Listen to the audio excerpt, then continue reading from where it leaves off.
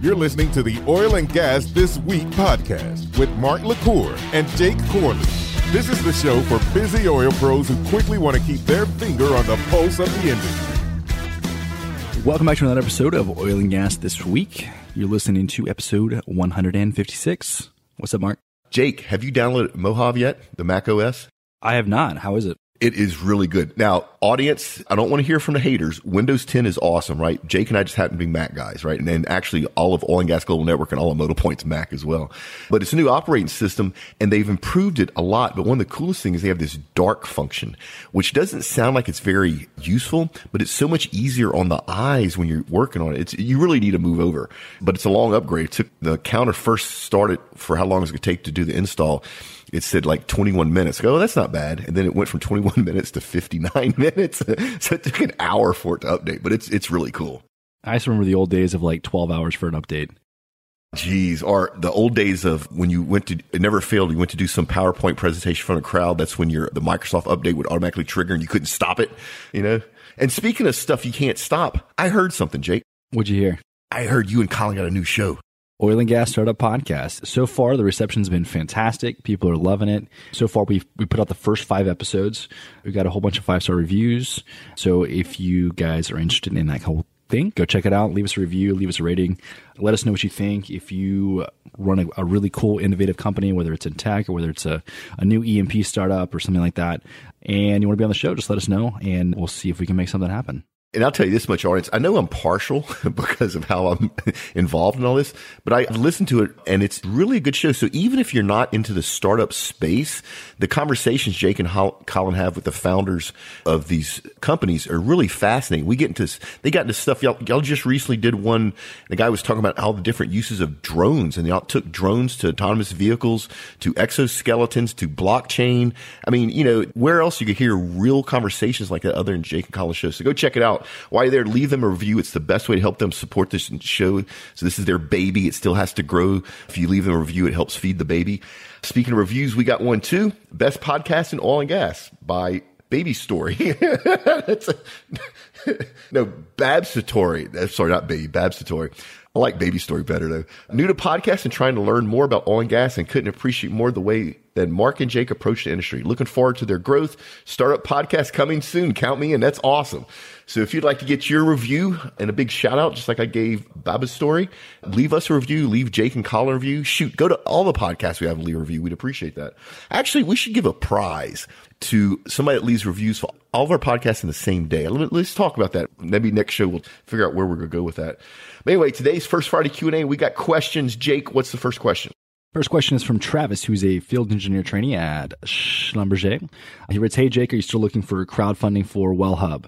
The short answer is no, not crowdfunding. Would I entertain investments? Yes, but are we actively looking? No. We are in the implementation process with the first few clients, and so we are actually kind of entertaining the idea of bootstrapping from cash flow. So we'll reevaluate in probably early Q1 of next year and see if we want to take a larger investment. But as of right now, it's not really on the docket. I tell you what, though, if Travis works for Schlumberger and he's a field engineer trainee, it might be somebody good for you to know. You and Travis might want to talk, right? Because WellHub at some point in the future may need some field engineers. We might. You never know. Maybe he can help you and Colin with your operating company, too. We got a place for everybody. Come one, come all. We got a company for you somewhere. All right, next is from Gareth. He's the head of maintenance planning and turnaround at, I think it's Oryx.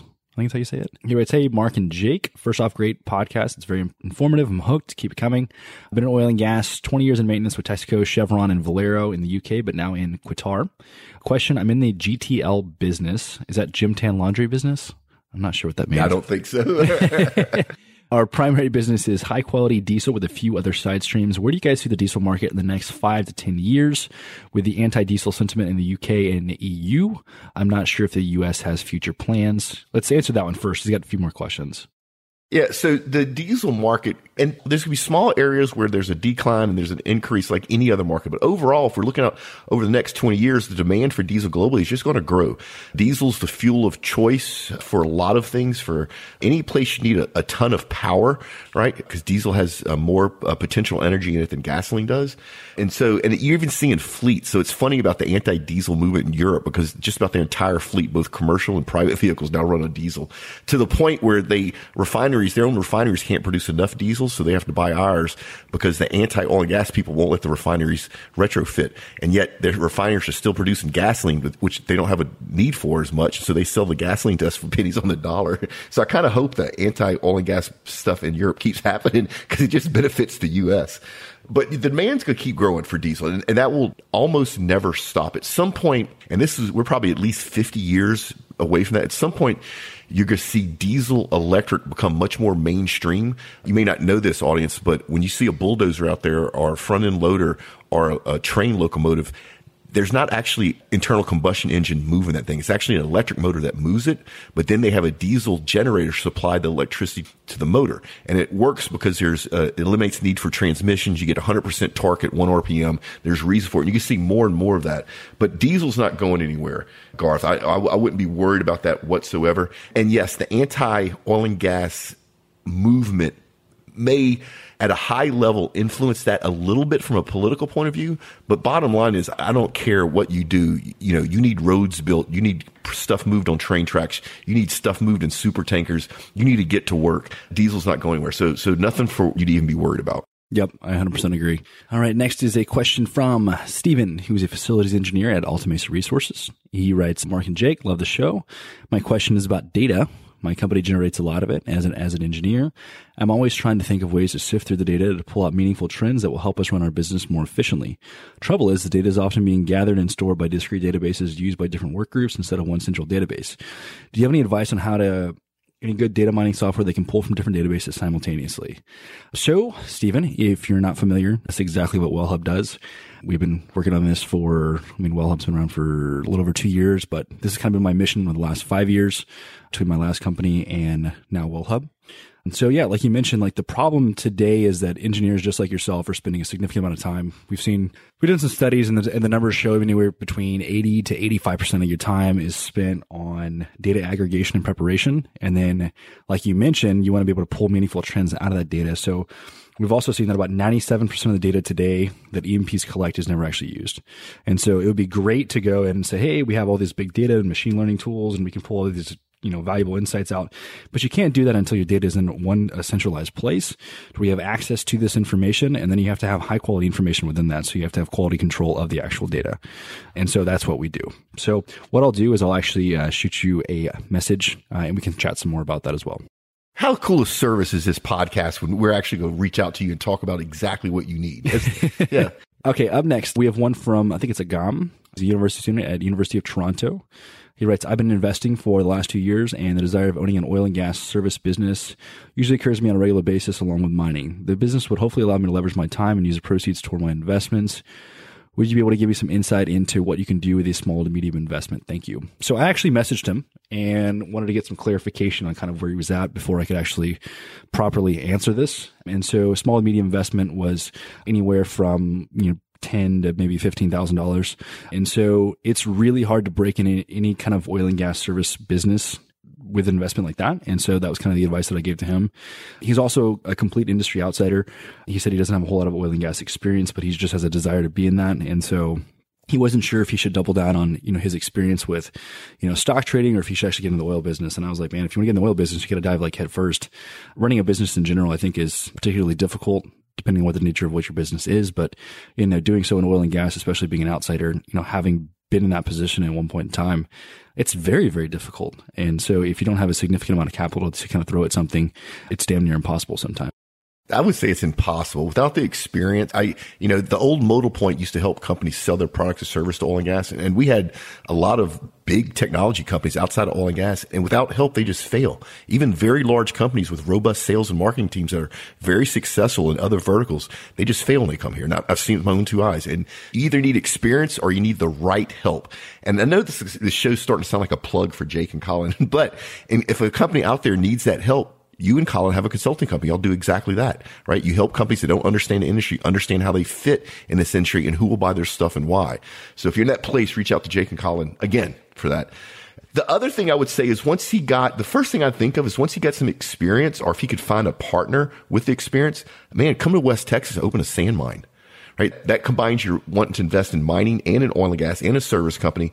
And there's going to be a demand for sand in this state for the next 5,000 years, And so, that would be a place I would look into. But Jake's right. Either if you get a partner with a lot of experience or you spend the time, in the industry to get that experience yourself, don't invest in this industry unless you know it. This is not a question, but let's kind of dive in what you just said about the sand mine thing. So I actually had a conversation with a private equity firm out of Mexico earlier this week.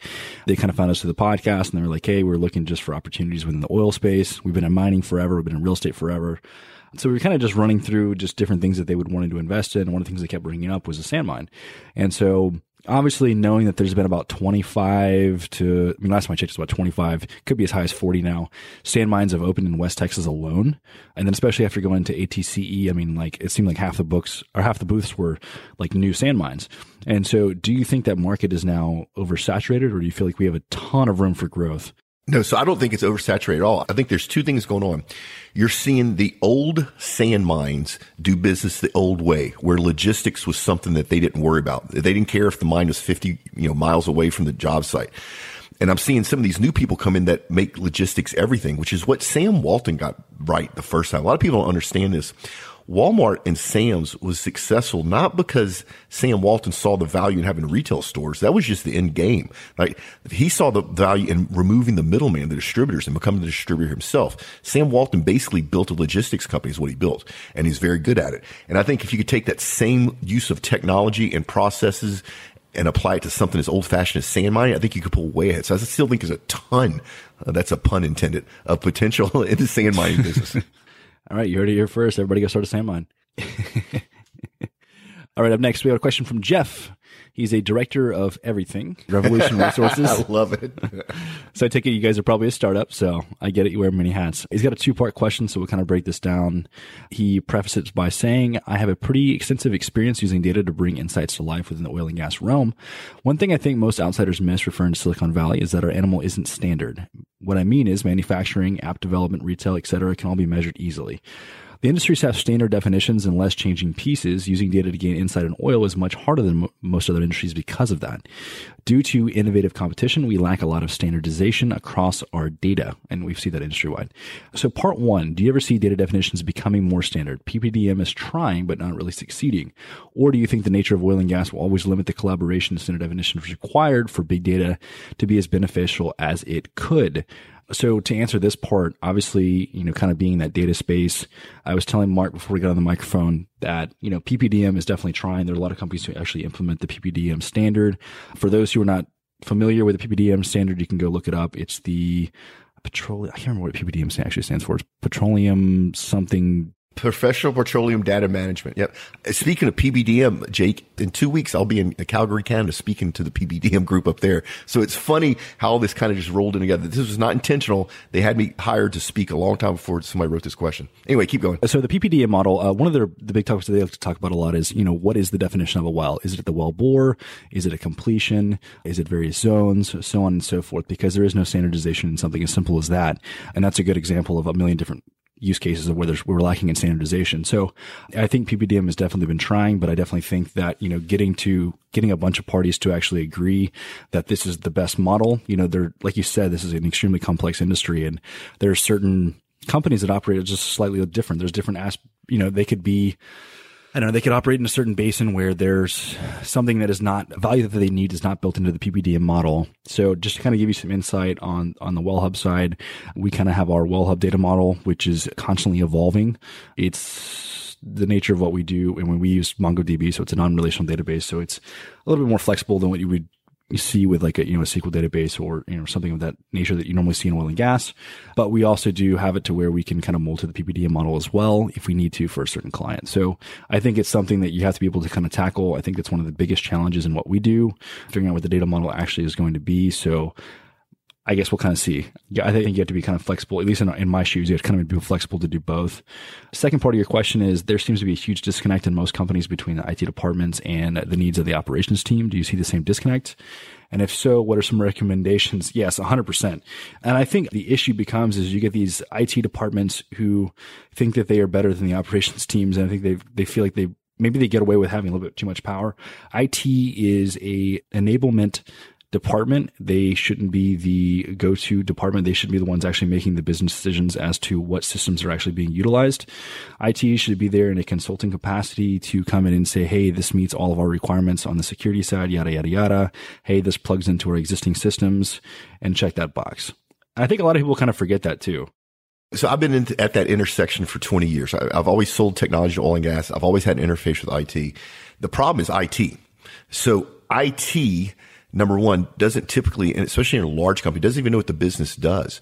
So the enterprise architect at, Super Major X doesn't really know what Super Major X does. They know routers and switches and software and cybersecurity. They don't know what, they've probably never been offshore themselves. And so IT in oil and gas keeps wanting to be brought to the table as a business partner, but until they understand the business doesn't want them.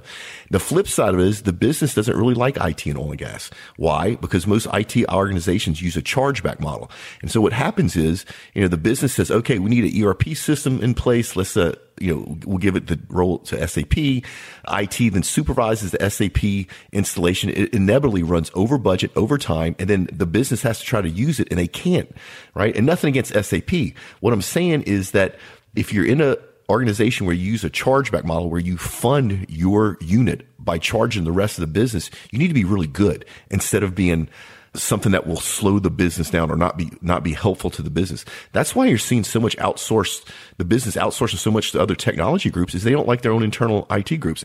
And I put the shoes on directly on IT to the CIOs in oil and gas. Learn the business. Have your people know the business. Have your IT project managers shadow the project managers building a pipeline. See what that guy does. If you do that, I promise you'll be brought to the business as a business partner. I've seen a couple of oil and gas companies do that very well, and inevitably they got bought by somebody else and everything got pushed back to the old ways of doing business. I am actually starting to see some kind of middle area where you have people that understand IT, but then also understand the business. They coined a phrase called business analyst, which is basically the person that translates between the business and IT. That's a start in the right direction. But this is definitely a cultural thing brought on, I believe, by IT. 100% agree. I think a lot of, to kind of obviously switch gears on like the startup side, I see a lot of startups that are targeting specifically on the sales side, selling directly to the IT department. Listen, guys, not the way to do it. Go to the business side. It's going to be coming out of the business budget. It's not the IT budget. Yeah, and IT never has a discretionary spend. Every year they're asked to do more with less from a budget. So if they want to buy something new, they have to go ask the business for it, and they're horrible at explaining why. And quite frankly, if you have a technology that's making a big difference in oil and gas, you're probably threatening some people's jobs in IT, and they don't want that either, right? So Jake is 100% right. You always go talk to the business if you have a technology solution, not to the IT guys. 100%. We're going to get a bunch of IT hate mail. Watch. Next question is from Colby. He's a treasurer at John Oates Co. He said, first, let me thank you for doing an amazing job with this podcast. I'm new to the world of podcast, and this show is one of the first I've listened to, and I'm hooked. The question is this. We're all talking about the big oil plays, the Permian, the Bakken, Scoop and Stack, Eagle Ford. What do you feel is the future of small stripper fields? And my family homesteaded in the Texas Panhandle in the boom of 1928, and we've been a producer ever since, but it seems that all the big players are moving out and seeking to find the next big thing. This is not only a concern for me as a producer standpoint, but also from a service company as well, as we expanded into assetizing in the late 80s. Thanks in advance.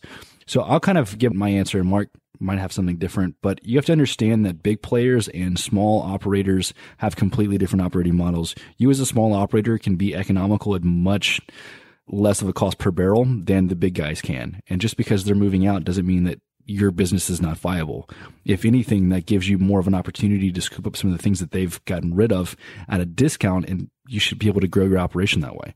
That's just kind of my take on it. You got to understand exactly where you play in this space, and don't get caught up on trying to think that you need to compete with Chevron because you're not even in the same league. Don't take that the wrong way, but understand that your business model is completely different. Yeah. So just so if the audience doesn't know, a stripper well has nothing to do with people taking their clothes off. A stripper well is a well that's nearing the end of its life. And basically it means that there's still a ton of hydrocarbons there. You just can't get them out economically. You can't make money on this well anymore. And they tended for years to just be abandoned, to be plugged and abandoned. And those stripper wells are something that me or Jake or Colby here could go pick up a couple in his backyard, right? If the finances make sense. The problem with stripper wells is because they're ending the end of their economic life. They're not producing anymore. There's three things, right? And the people in this world always talk about the 3 Ps: pressure, permeability, and paraffin.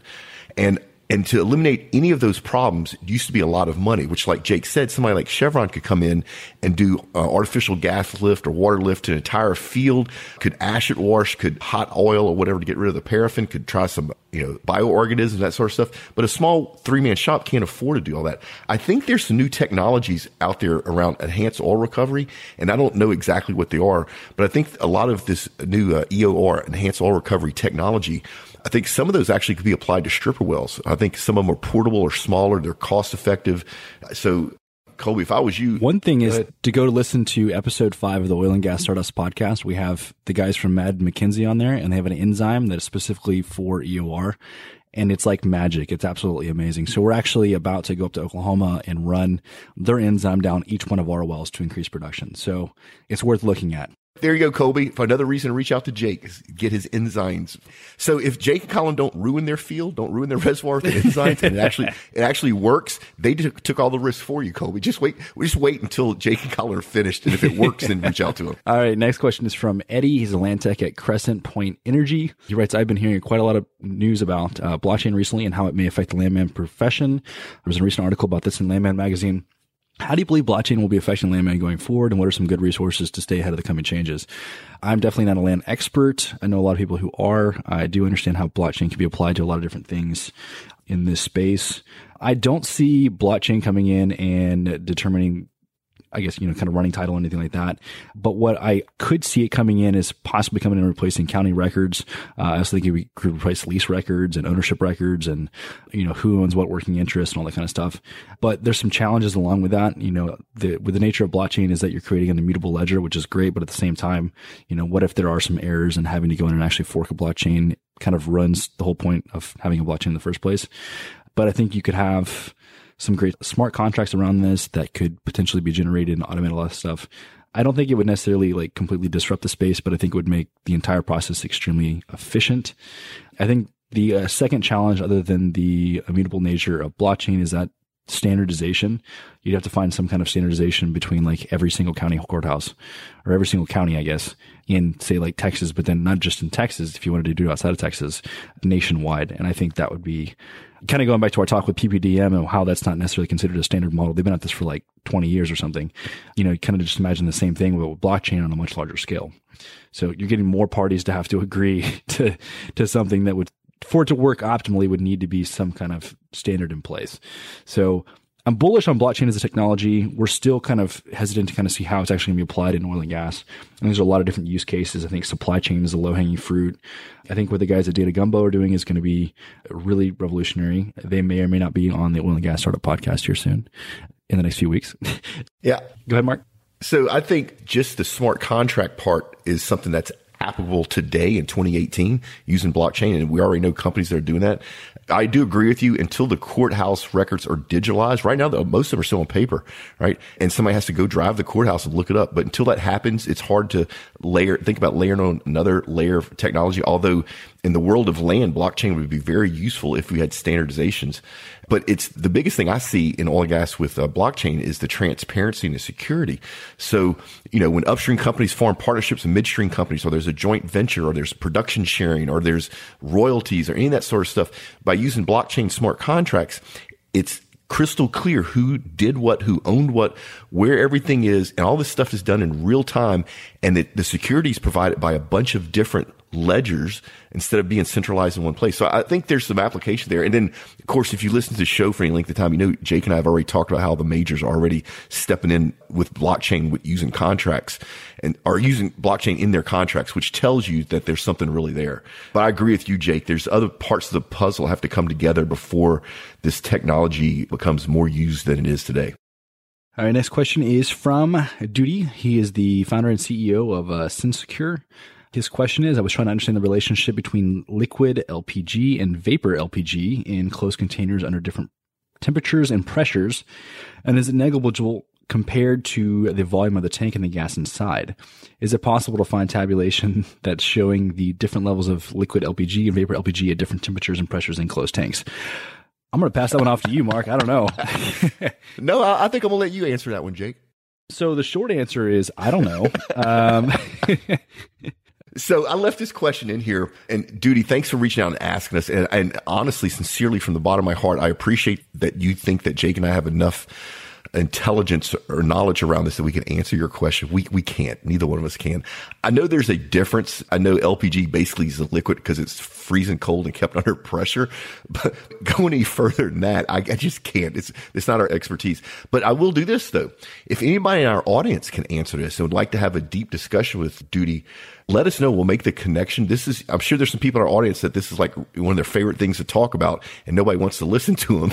And so now we found you a friend that you can talk about that may actually help his business. If you can talk about the differences between liquid LPG and vapor LPG in a closed container under different temperatures and pressures, let us know.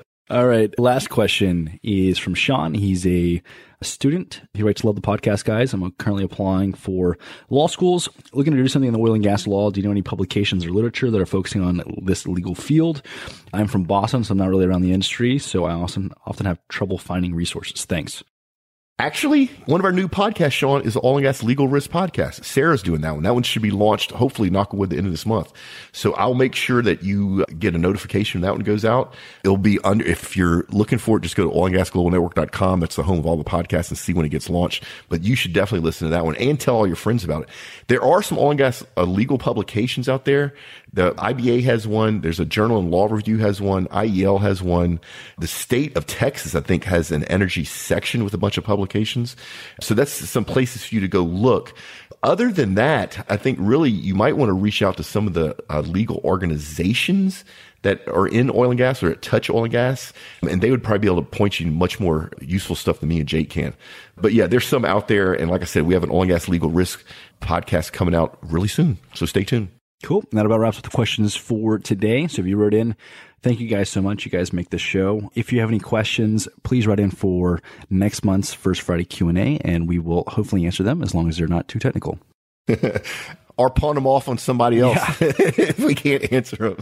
Yeah. So if you'd like to win one of these really cool offshore bags, you know the deal. Go to redwingshoes.com/podcast. That's redwingshoes.com/podcast. Enter your information. We'll give away one lucky winner a week. See official sites for rules and details.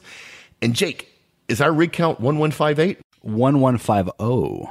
50. Okay. Because you typed in the show notes 1158. Well, no, it made me sound like I knew what I was talking about. I was just reading the show notes. Events on deck. We have our traditional Houston Super Happy Hour. It's the last Tuesday of every month at the Cannon. This one's no different. So it's Tuesday, October 30th. Folks, you need to go. It's really cool. It sells out every month. I will tell you this much. Don't reach out to me the day before, or to Jake or to Paige or to Colin anybody the day before and say, oh, I forgot to register. Can you get me in? Because no, we can't. Once it sells out, it sells out. The money goes for good cause. We support Red M, which is a charity that fights human sex trafficking. Part of our proceeds go to that. Big shout out to all our sponsors for making it happen. And I cannot remember what the spotlight is for this one, but it's always interesting and fun to have somebody smart come up and talk to the room. If you'd like to find out about this event and more, I have a monthly oil and gas newsletter that goes out. The link will be in the show notes. Just go sign up for it. We don't spam you ever. And the new thing, if you go to Oil and Gas Global Network website and go to the events page, and it has a calendar with all of the events that we're doing. Right now, it's just one. By next year, that's probably about 30. And then if you'd like Jake and I to come speak to your sales and marketing kickoff, bring the podcast to your conference, your university, any of that sort of stuff, we've been doing a whole bunch of that stuff and we love doing it. Reach out to me, Jake, and we'd be happy to share the details. Jake already mentioned about First Friday Q&A. Give us a question. Please no more questions about the differences between liquid and vapor LNG. But if you really have something like that, you can ask us. And if we can't answer it, we'll find somebody in our audience that can. When you're at our website, give us your email address, sign up. We won't spam you. Join the LinkedIn group. And I'm about finished, Jake. You ready to get out of here? Yep, let's do it. All right, folks, remember, do great work, pay it forward, and we will see you next time. Tune in next week for another informative and entertaining episode of Oil and Gas This Week podcast, a product of the Oil and Gas Global Network. Learn more at oilandgasthisweek.com.